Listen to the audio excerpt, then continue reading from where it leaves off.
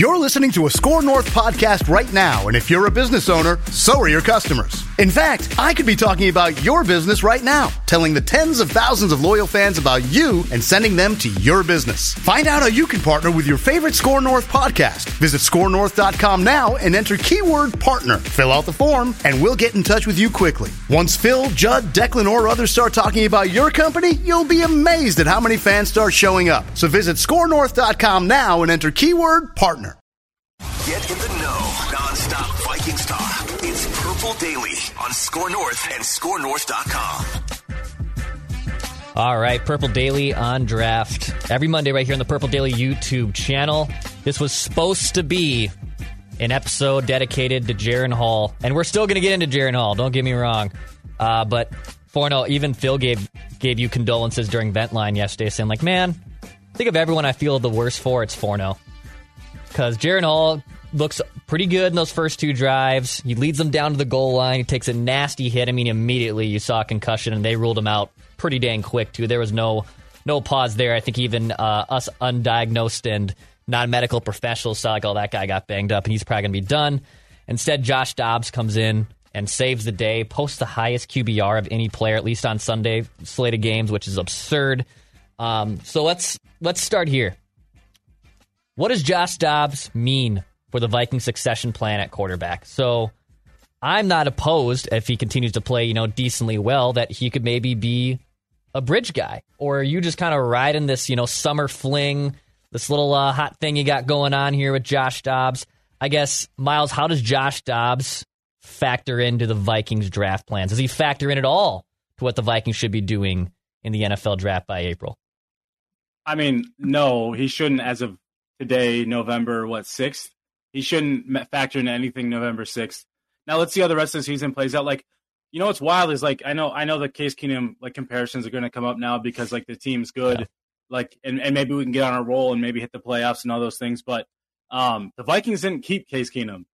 They had every opportunity to keep Case Keenum after that, taking them to the NFC Championship game, and they still didn't want to. And I'm not saying Dobbs is going to do anything close to that, but the performance yesterday, the back half of the game especially was impressive. And on a team that's as talented as this one, it's something you want to see. But as of right now, I think it's way too early to say that he factors in any sort of succession plan. I still think the Vikings would probably still lean on trying to go back to Kirk Cousins or, obviously early in the draft, those types of scenarios before I think Dobbs would become their succession plan. But I think Dobbs has done well enough for himself, and we'll see obviously the rest of the season and into this week and whatnot. But we'll see what happens if he can kind of continue to make a name for himself to maybe be a bridge starter somewhere, whether it is Minnesota or somewhere else. Maybe he could kind of become that Geno Smith type, a guy that's maybe a little bit better than everybody thought he was, and just needed the right environment to kind of get that true opportunity. So I'm just excited to see how it plays out. But as of right now, I don't think it really factors in any decisions the Vikings are going to make moving forward. And clearly, his smarts are going to get him by crazy. It's not even the fact that he's one of the smartest guys on the football field. He's smarter than all of us combined, and smarter than a lot of us just average Joes with the dude's educational background. Yeah, he's played himself into a spot where he's probably going to be in the league for a decade, right? He's right. The Chase Daniels, all the highly touted backup quarterbacks. He's kind of earning himself that opportunity to at least be that guy for a team. And I think that in itself is always a positive for a guy like him. All right, Forno, what about you? Do you think Josh Dobbs factors in anything here? Are you just kind of going case-by-case, week-by-week basis? What did you think of Josh Dobbs' performance yesterday? And I guess what does it mean for the Vikings' plans at quarterback going forward? It's a lore performance. This is going to rank up there with the Sam Bradford performance week 2 against the Packers. It's insane what he was able to do, how he was able to do it. And I'm really excited to dive into the film to see how good it actually was, because the vibes were incredible. It was wonderful to watch, and it was fun. The Vikings should have lost this game by 20, and they won. And you can credit Dobbs. Most of the credit, I think, needs to go to Kevin O'Connell and his coaching staff and the culture that they built. This was a culture win. And you saw in the postgame a speech from O'Connell. None of these guys stopped believing in this team. And it was really impressive. But as far as the future, I think we need to see what Josh Dobbs looks like when he has time in the building, when he has time to learn this offense and operate it with some form of comfort. Because right now this is an anomaly, and it's not to diminish how great the performance was. After that rough start, he balled, and it was awesome. But is it professional football or is it street ball? Because on Sunday they played street ball, and it worked, and they got a win. It was great. But now when you're projecting forward, you can't do that every week. You have to have some form of cohesion. You have to have some form of chemistry. And how is that going to build, and how is that going to manifest? I think that's going to determine what Josh Dobbs is. And if he's only at a certain level, I think you need to play Jaren Hall, because he's the young guy who's an unknown, and you need to see what he has. And he played well to start the game. This is a very fluid situation moving forward because of how great Dobbs was. But there's no guarantees, and we shouldn't expect anything other than the unknown right now, because there's also a reason why Josh Dobbs has been with 5 organizations over the course of the last 12 calendar months. It's not because he doesn't have talent. It's because nobody has ever viewed him as the guy, or a guy that we really need to keep on this football team. It's a complete unknown variable right now. I keep referencing that math problem in Goodwill Hunting. Find the variable answer. Once you do, you're going to have a clearer picture. And right now, it's a very murky picture at the quarterback position for the Vikings for a number of reasons. And the Dobbs performance yesterday just puts another wrench into the equation.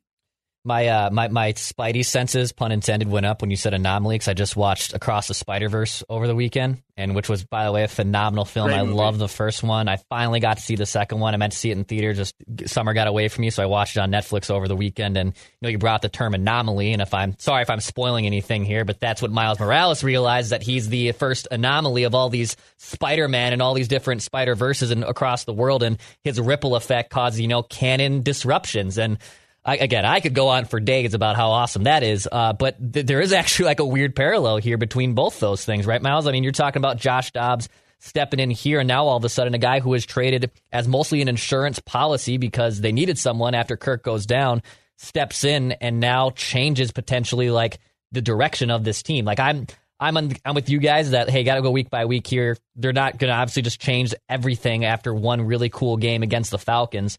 But it is an interesting thought process that like Josh Dobbs comes in here, doesn't know the playbook, doesn't even know his teammates. No one knows the cadence of his snap count, so he has to pull his center and offensive line aside on the sideline to figure things out. The whole thing to me, I think, is super fascinating, and I think that's why it's so cool. Isn't this just like peak Vikings, Minnesota Vikings? Because like throughout the 90s, early 2000s, before like Dante Culpepper got drafted, and it was like Randall Cunningham. You had all the Warren Moon, all these different Brad Johnson, all these different like stopgap quarterbacks coming in and kind of filling in. Some of them would play well early, and then they'd kind of keep a job for a little bit. Then they get usurped by somebody else, and all this like revolving door at quarterback. And like I hope that doesn't happen here, but I think Dobbs might be that other guy like a Brooks Bollinger, some of that like, oh, we might keep this guy around and let him like be a bridge, let him be like a guy that starts a few games a season or what have you. And the Vikings have kind of been good at that, at finding those types of quarterbacks. And so does his dog. The dog agrees too. Yeah, and Teddy agrees too. Yeah. Teddy totally agrees. I love that. For once, it wasn't Odie. Let's just take that as a win. I was gonna say I'm usually at studio for our Monday show. Otherwise, Vinny would be doing the same thing. We're all used to our barking dogs in the background. Hey Forno, so what were your thoughts on Jaren Hall? I know limited action, just a couple drives there, and I even saw Kevin O'Connell. We're recording this around 1 p.m. Central on Monday. He already named Josh Dobbs the starter. Jaren Hall is still in concussion protocol. He did. I missed that. Sorry, real quick. Sorry, I missed that he named him the starter I think already. I saw Will Ragatz, I believe, tweet that out about 45 minutes ago before we hit the microphone. The wording was they're going to prepare for him to be the starter, but considering it's a concussion, I don't see any other way for Sunday. So for sure, that makes sense. So Forno, what did you think of his performance? And I saw you tweet that he deserves still another look, even though he's in concussion protocol and Josh Dobbs potentially has this job by the horns right now. Yeah, I think he does deserve another look. And let's go into the why behind that before we go into the performance. The why behind it is because you have a rookie quarterback who acquitted himself well in the 2 drives that he had, and you still have a lot of unknown with him. Dobbs has 10 starts in the league. He's about to get his 11th. He's been in the league since 2017. He's a relatively known commodity. So you have an unknown with potential, and you just don't know what that potential is yet because you need to see more on the field during live game action. If they're relatively equal, or even if Dobbs is slightly higher than Hall, I think you need to roll with the young guy to kind of see what you have. That, in my opinion, is good team building, and it's good understanding of how to continue to develop your players. You have an opportunity to get a young quarterback reps. Take it. Like, it's not like we're benching Kirk Cousins. We're benching Josh Dobbs, who's brought in as that insurance policy. So that's why I think that. But it also you got to look at the play as part of that equation. He was doing stuff that Kirk Cousins was doing on a regular basis. He was canning at the line of scrimmage. So he was essentially changing the play. So more often than not, these quarterbacks are sent to in multiple plays.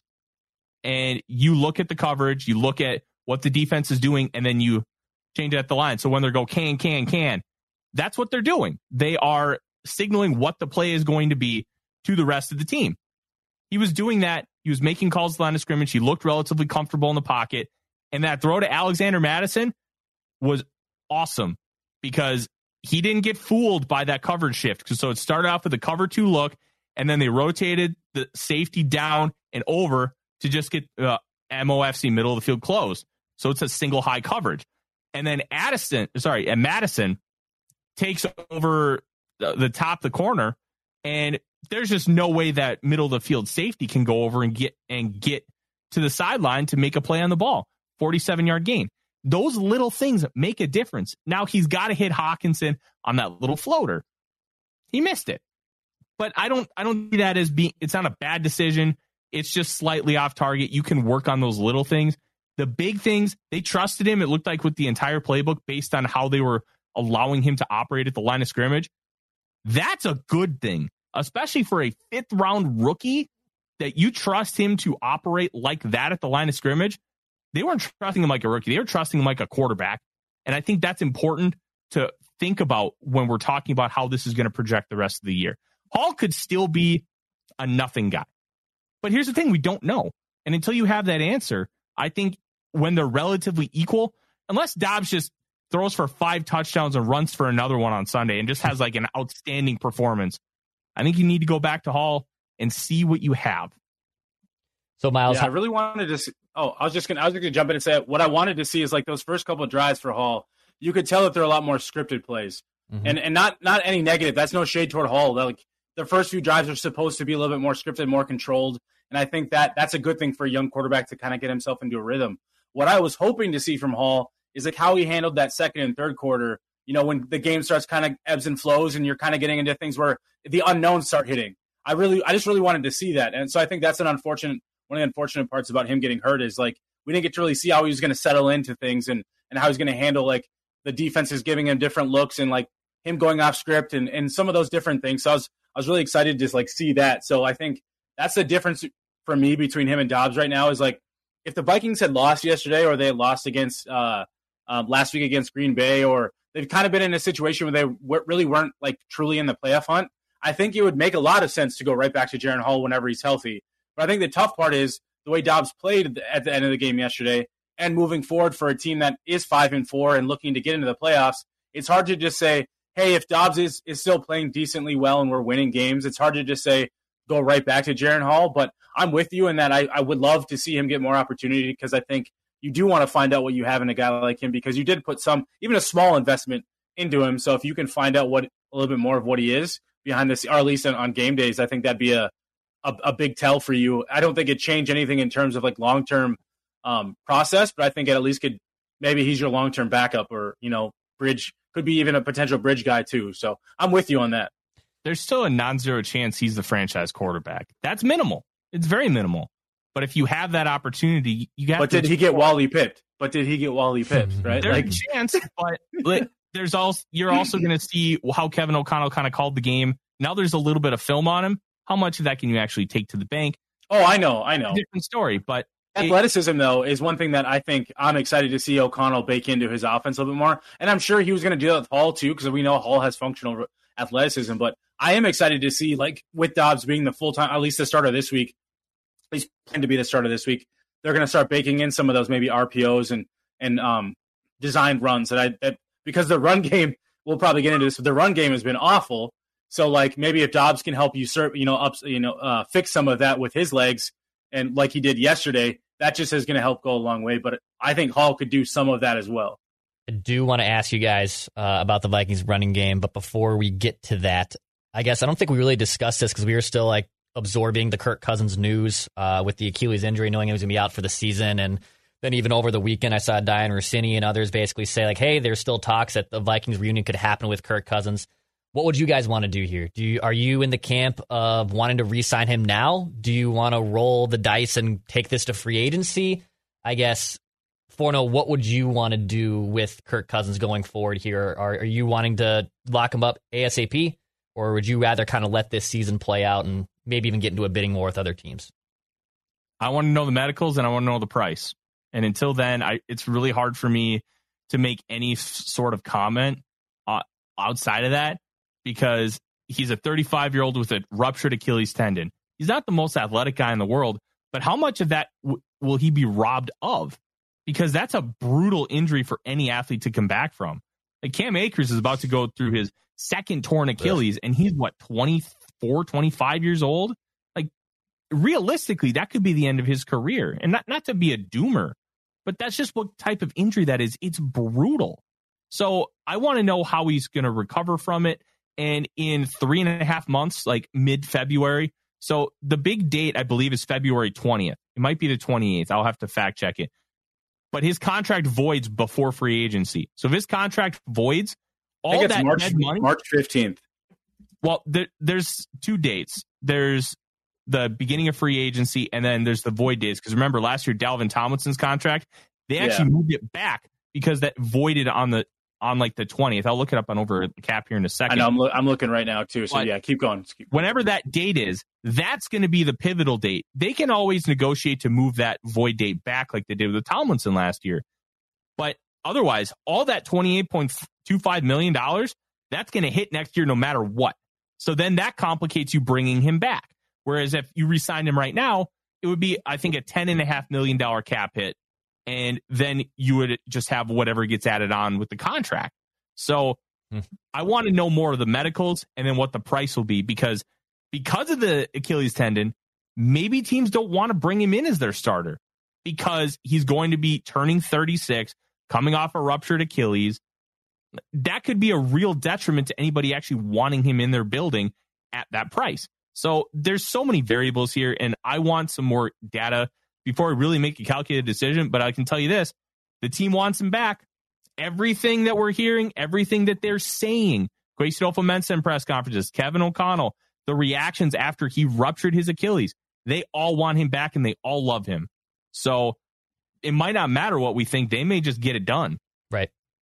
Yeah, it wouldn't surprise me either. This is going to be just such an interesting situation for him because, does he accept less money just to know he can be back? Does he have a price point that he's not going to negotiate afterwards from a floor standpoint? Like, there's just there's a lot of different wrinkles here, and the Vikings are now on their fourth quarterback option here in Josh Dobbs, and it's working. I mean, there's somehow if the playoffs started today, they would be in the playoffs. Like, that also part is kind of wild to me in a weaker NFC, but really cool, really good stuff. The wild part to me about this whole Kirk Cousins situation is he ruptured his Achilles a week ago. But for the last 2 years, him and Kwesi and the Vikings and Kirk Cousins camp have not been able to come to an agreement on a long-term extension, even a short-term, long-term, like anything.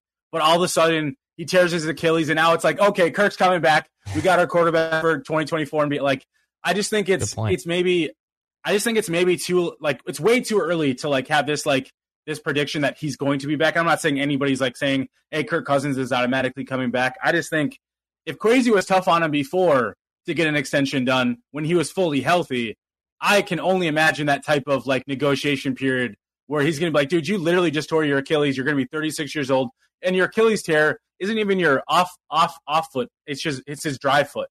So Kirk Cousins already doesn't have the strongest arm in the league, but now he might lose some of that zip from the drive foot he's got. And I think that in itself is if you're Kwesi come February, March, it's hey, here's a contract in front of you of literally the structure that I want it to be. like you either take it or like good luck. And that's what it feels like.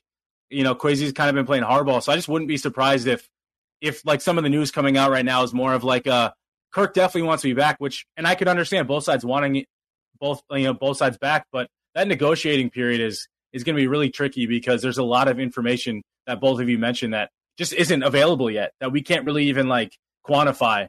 And so it's so tough to say like in November that Kirk Cousins is going to be in the future plans come February, March, when it's only going to be like 5 months since his injury. Yeah, an update. Cousins does void on the 15th of March. It's Marcus Davenport's that voids on the 20th. Okay. Oh, so they got a little bit more time with Davenport in. Okay. No, less time with Davenport. You said the 20th? 20th of February. Oh, February. I was assuming March too. I was too. Yeah. This is Tom Bernard. Can't get enough of sports talk with Phil Mackey and Judd Zolgad? Tune in to the new Tom Bernard Show podcast Monday through Friday as Phil and Judd join me to discuss the latest sports headlines and whatever else comes to mind. Just download the Tom Bernard Show app wherever you get your podcasts or visit tombernardshow.com. It's another way to get more from me and Judd talking sports and having fun with Tom, and it's all at your fingertips. Download the Tom Bernard Show app now and join the conversation. Let's go to the running back well here. So Alexander Mattison, not really an effective option still. He can pass, he can catch some touchdowns. He's a okay option, I guess, in the flat here and there.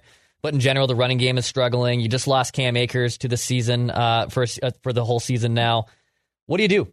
Do you put Ty Chandler in there more, who has shown a little bit when he's been called upon?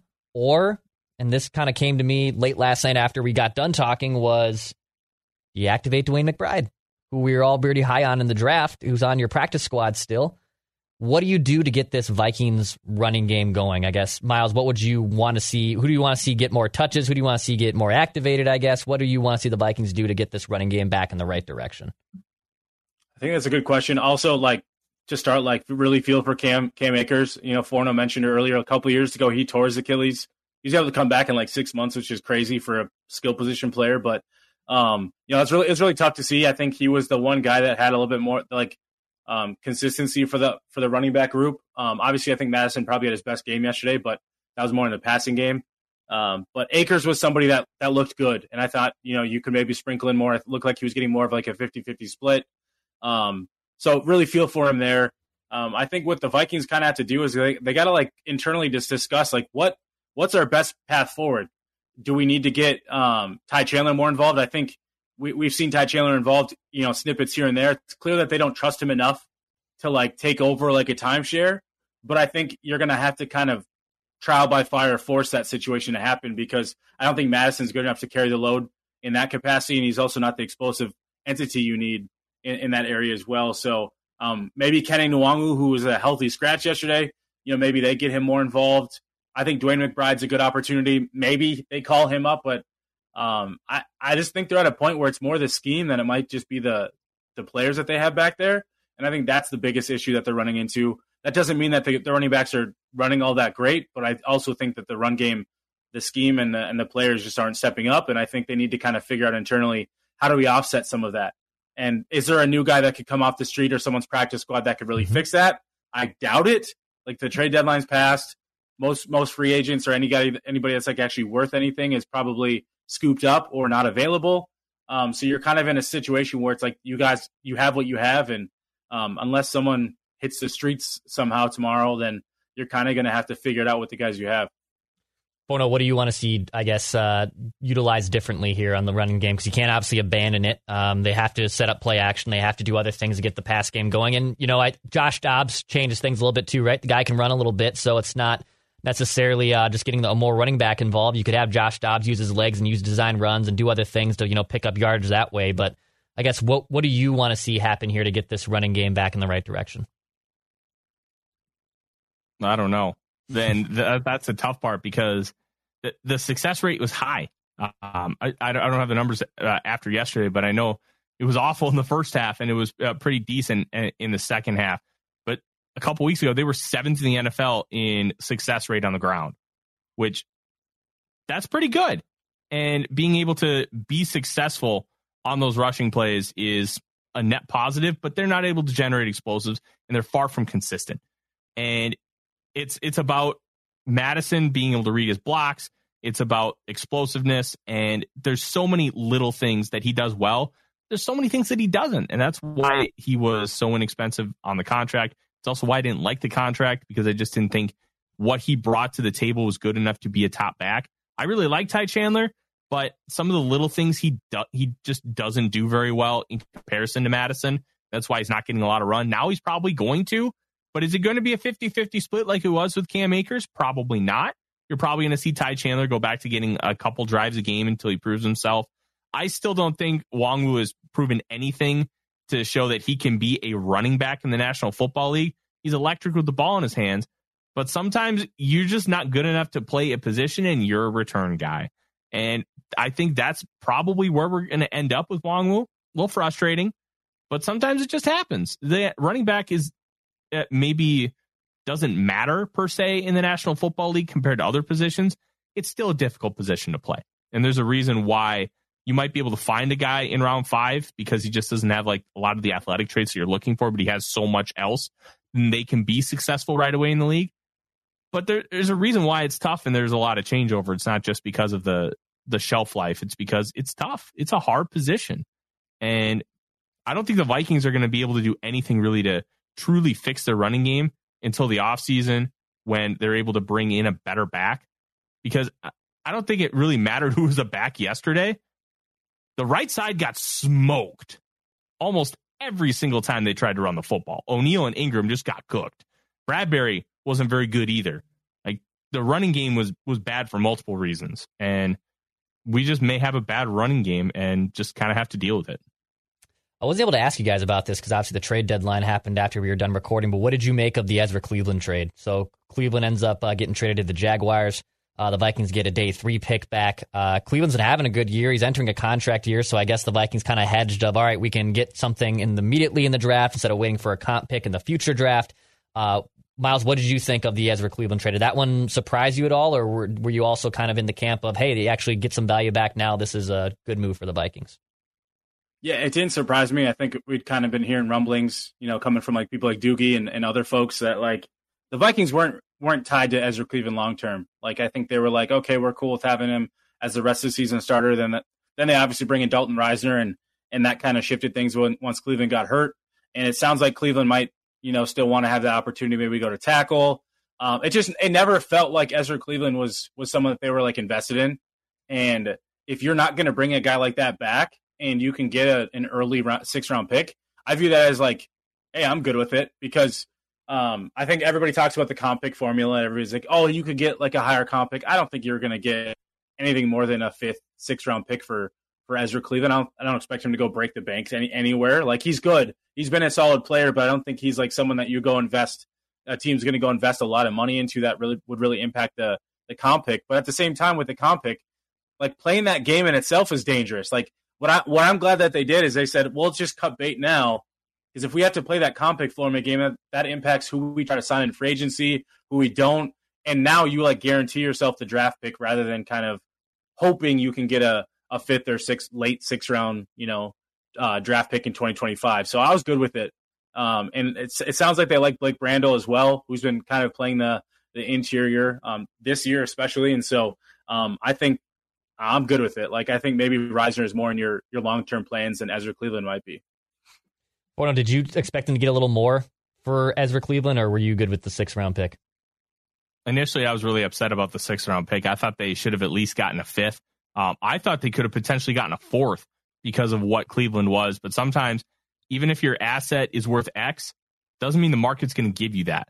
And that's just something like, take a look at crude oil. Oil just goes up and down, up and down. Yeah. Like we still need it relatively the same. But at the end of the day, if it's worth $45 a barrel, you're going to pay $45 a barrel.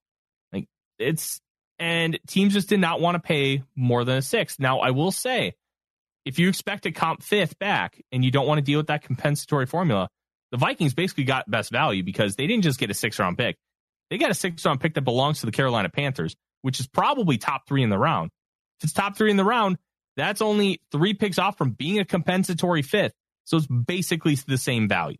And now I would expect that the Vikings are going to do some movement in free agency. They have at minimum, like 13 roster spots open after the year because they have 40 guys signed through next year. So how is it going to impact? And I wouldn't expect them to get a comp pick back in 2025 because I would expect them to do a little bit more damage, especially with how much money they have to play with. Right now, it's slated at about $55 million. That's not including any money you give to Christian Darrisaw, Justin Jefferson, but Jefferson's cap hit probably goes down for that year anyways because of how extensions work. And I'm looking at it, and it's fine. They were going to play him anyway. Chris Reed just got his practice window activated. He's going to come back. He's a guard center option. And they feel comfortable at their depth, and I think they're right in feeling that, especially after the performance by Quessenberry yesterday. We haven't done any mock drafts. Hey, they also saved $1 million in cap space, and I think that in itself is something. Like, especially for a team that's kind of have like $8 or $9 million. Yeah, like that $1 million in season especially matters. That's how you got Josh Dobbs, because Dobbs is just under $1 million. Yeah, sure. They basically, like, when you offset them, I think you save $1 million with Ezra Cleveland, like getting rid of Ezra Cleveland. Yeah, nice little cap gymnastics there from Quay. So that's the wrong sounder. I want this one. All right. So we haven't done many mock drafts in season yet on this show, but I did see one from Pro Football Focus. It set off Tyler Forness on Twitter, and I'm going to set him off again on the podcast here. So this is from Pro Football Focus. It's a mock draft, and I'm going to spare you all the picks. There is some trades in here, like the Cardinals did a trade, I think, to 4. Let's see here. Obviously, Caleb Williams. Actually, the Giants traded up to number 1 in this mock. That is wild. So pretty crazy little mock draft. It is November still. We're always in mock draft season, though. So in this mock, the Vikings are picking 20th. So they are on the clock at pick 20. And with the 20th overall pick in the draft, the Minnesota Vikings select cornerback Nate Wiggins out of Clemson. A cornerback production remains one of the top long-term needs for the Vikings. Wiggins has serious ball skills, and at 6'2", 185 pounds, he is one of the top cover players in the class. Now, Forno, I'm going to give you the floor here because you were making the point to us off mic. You made some points I saw on Twitter or X. I'm always calling it Twitter. I refuse to call it X. That cornerback room is developing here a little bit. It's showing signs of life. You don't have to waste your first-round pick on cornerback. So I guess why disagree with the notion that the Vikings should take a cornerback with their first-round selection? Why? Why take a cornerback? And I think it's just become a, for lack of a better term, lazy national narrative that the Vikings just need a cornerback because it just felt like they needed a cornerback for about 5 years. And they invested a lot of resources in the last 2 off seasons into the position. Byron Murphy on that deal. And then they drafted Mekhi Blackman, Andrew Booth Jr., and Caleb Evans, all of whom have seen some form of relative success. When Booth has been in there this year, he's played well. Blackman as a rookie has played well. Evans has proven himself to be a legitimate starting cornerback in the league. Why would you continue to use assets on that position when the position right now is good, capable, and you have multiple guys through the 2024 season under contract? And Byron Murphy, if you want to extend him, should be relatively easy to extend. I don't see why that's a good use of your resources and assets, considering you could be without 2 edge rushers. 3 edge rushers with DJ Wanham also having his contract expire. The defensive line is brutal and needs reinforcements badly. And you may need to attack receiver even before cornerback because KJ Osborne's probably not common. I'm not advocating for taking a wide receiver in round 1, but if a great one is there, why the heck not? Plus, quarterback. They passed on J.J. McCarthy in this mock. Like, we're going to ignore the fact that Bo Nix and Michael Penix Jr. were at 6 and 12, which that's an entirely different discussion, which they probably shouldn't even be close to round 1. But cornerback just feels like, oh, the Vikings always need cornerback help. Let's put them in there. You watch this team, they don't need cornerback help. They're playing well. And you got to attack other positions, especially Jared Verse from Florida State, when I pick 21. McCarthy, pick 26. To me, it's just not understanding where the Vikings are at as far as where their development curve is and how their resources are projecting out moving forward. And to say cornerback is that need, I think is just blatantly incorrect. Miles, are you against taking a quarterback here early in the draft, or would you, if the board fell off a certain way, are you for it? I guess where do you fall on the Vikings taking a cornerback in this mock draft? Yeah, I'm not usually one to like overreact to like November mock drafts, but I agree with like I was looking at it and that's what set me off. The two things that set me off were like Jared Verse and JJ McCarthy, both available at pick 20, but the Vikings decide cornerback is the biggest need. He's like the best player available, and that to me at this stage just isn't right. So yeah, I just don't think cornerback is something that you should be focusing on early in the draft for the Vikings when they have so many other needs on the defensive side and at quarterback. And if a quarterback like McCarthy is available, it'd be really hard like to watch this team again pass up a quarterback for the third, fourth straight year in a row where like they have a guy that could fall in their lap and they just keep passing on that guy. Because at that point I'd be like, well, is the front office and ownership just like terrified of making a move at that position? And if they are, then that to me would raise the biggest red flag. Like if they're scared to take a guy or go get a guy, like that stuff to me is like I'm at that stage where they're at like roster wise, where if they're afraid to make a move on somebody, then I'm probably going to raise some red flags. Those are the things that really set me off. Like I said, like a November mock draft, it's hard to like truly predict the things that are going to happen. Anything could change between now and February, March, April, before heading into the draft season. Like guys could get hurt, guys could get in trouble. Anything could really happen where that really changes the outcome of your team. But as of right now, come November, early November, I'd say I have a hard time seeing cornerback be that first pick at 20 with those guys, especially with those guys available. Before we wrap here on Purple Daily on Draft, some college football stuff. Forno, I know you wanted to make the point about Caleb Williams, who lost a tough one over the weekend, and I guess some people had a problem with him going up to his parents to stand and showing emotion and crying and whatnot. So I want to, again, maybe give you the floor here to kind of defend that notion. By the way, I'm totally with you, that, look, if anyone's showing emotion and heart like that, I love that. I don't like the robotic, just no emotion, and you're being soft or you're being too soft because you're showing tears or something. I guess, what did you think of Caleb Williams showing all that emotion after a tough loss over the weekend? As weird as it is to say, I loved it. I don't ever want to see anybody manifest that kind of sadness and be upset, but it also shows how much he cares. And if you watch that Washington USC game, it was fantastic. They went blow for blow, and it was tied at 42 before Washington ended up taking the lead and winning 52-42. But Caleb Williams put everything he has into football and put everything he has into that game. And for Alex Grinch's defense, who was finally fired on Sunday afternoon, which should have happened years ago when Grinch was still at Oklahoma, but that's another story. When you put everything you have and then to not be able to see it manifest the way you wanted it to because of everything you put in and how well he played, emotions can get the better of people. And he expressed it in a healthy way. He wasn't attacking people. He wasn't throwing people under the bus. And we also have to remember, he's a 20-year-old kid. He's still learning how to be an adult. He's still learning how to play the game of football. Like it's okay. There's nothing wrong with it. And anybody who is hating on it, they stink. Just absolutely stink. It's so frustrating that we're hating on this kid. And I saw so many people like, oh, I want nothing to do with Caleb Williams. Kirk Cousins would never do that. If Kirk Cousins went up to his wife and was crying after that playoff win and he caught it on camera, everybody would be defending Kirk because of the same reasons I brought up with Caleb Williams. Because he would be so passionate about wanting to win that his emotions got the better of him and he let it out in a healthy way, nonetheless. Like to me, it's a big nothing burger. And I actually like Caleb Williams a little bit more because of how he was able to manifest and just show that vulnerability. Because you know what? You don't need to always be the tough guy. And growing up, our father's generation, you had to be the tough guy. You couldn't show emotion. And some of that was kind of passed on to us, but we also started to understand that it's okay to show emotion. It's okay to cry and be upset.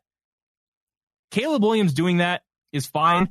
We really should be shaming ESPN for focusing on him now. And the second you realize, oh, he's crying with his mom, maybe get the camera off of him.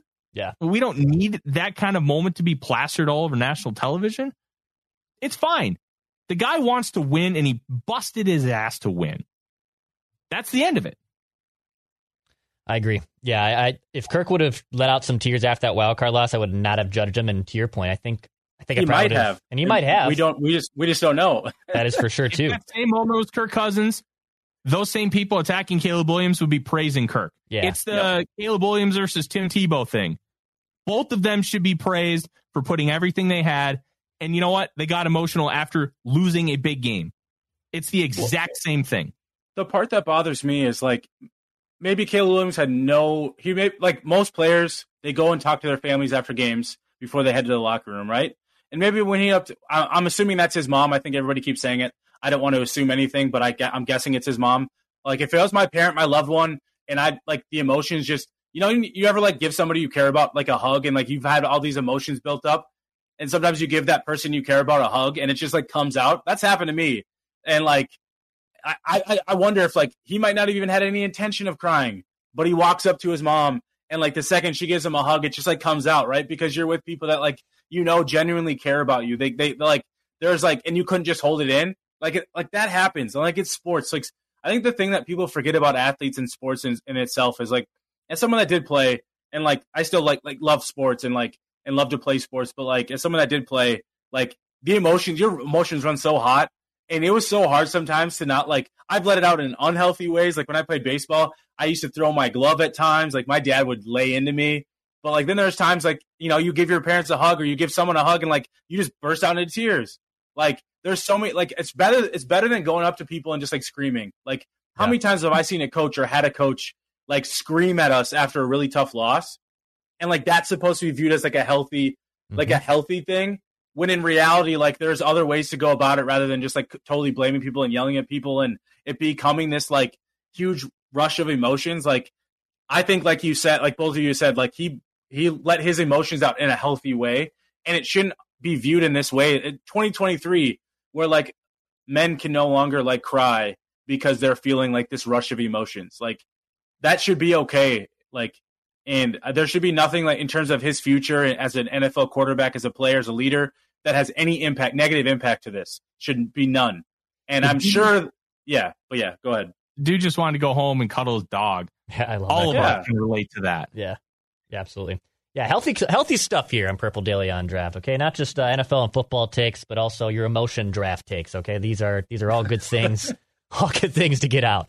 Fellas, great show here, great stuff. For anyone listening, hit the subscribe button and like button right here on Purple Daily's YouTube channel for daily Vikings entertainment. Give us a 5-star review. However you're listening, Apple, Spotify, the Score North app, we appreciate that. Every Monday right here, this is Purple Daily on Draft on the Purple Daily YouTube channel and podcast feed.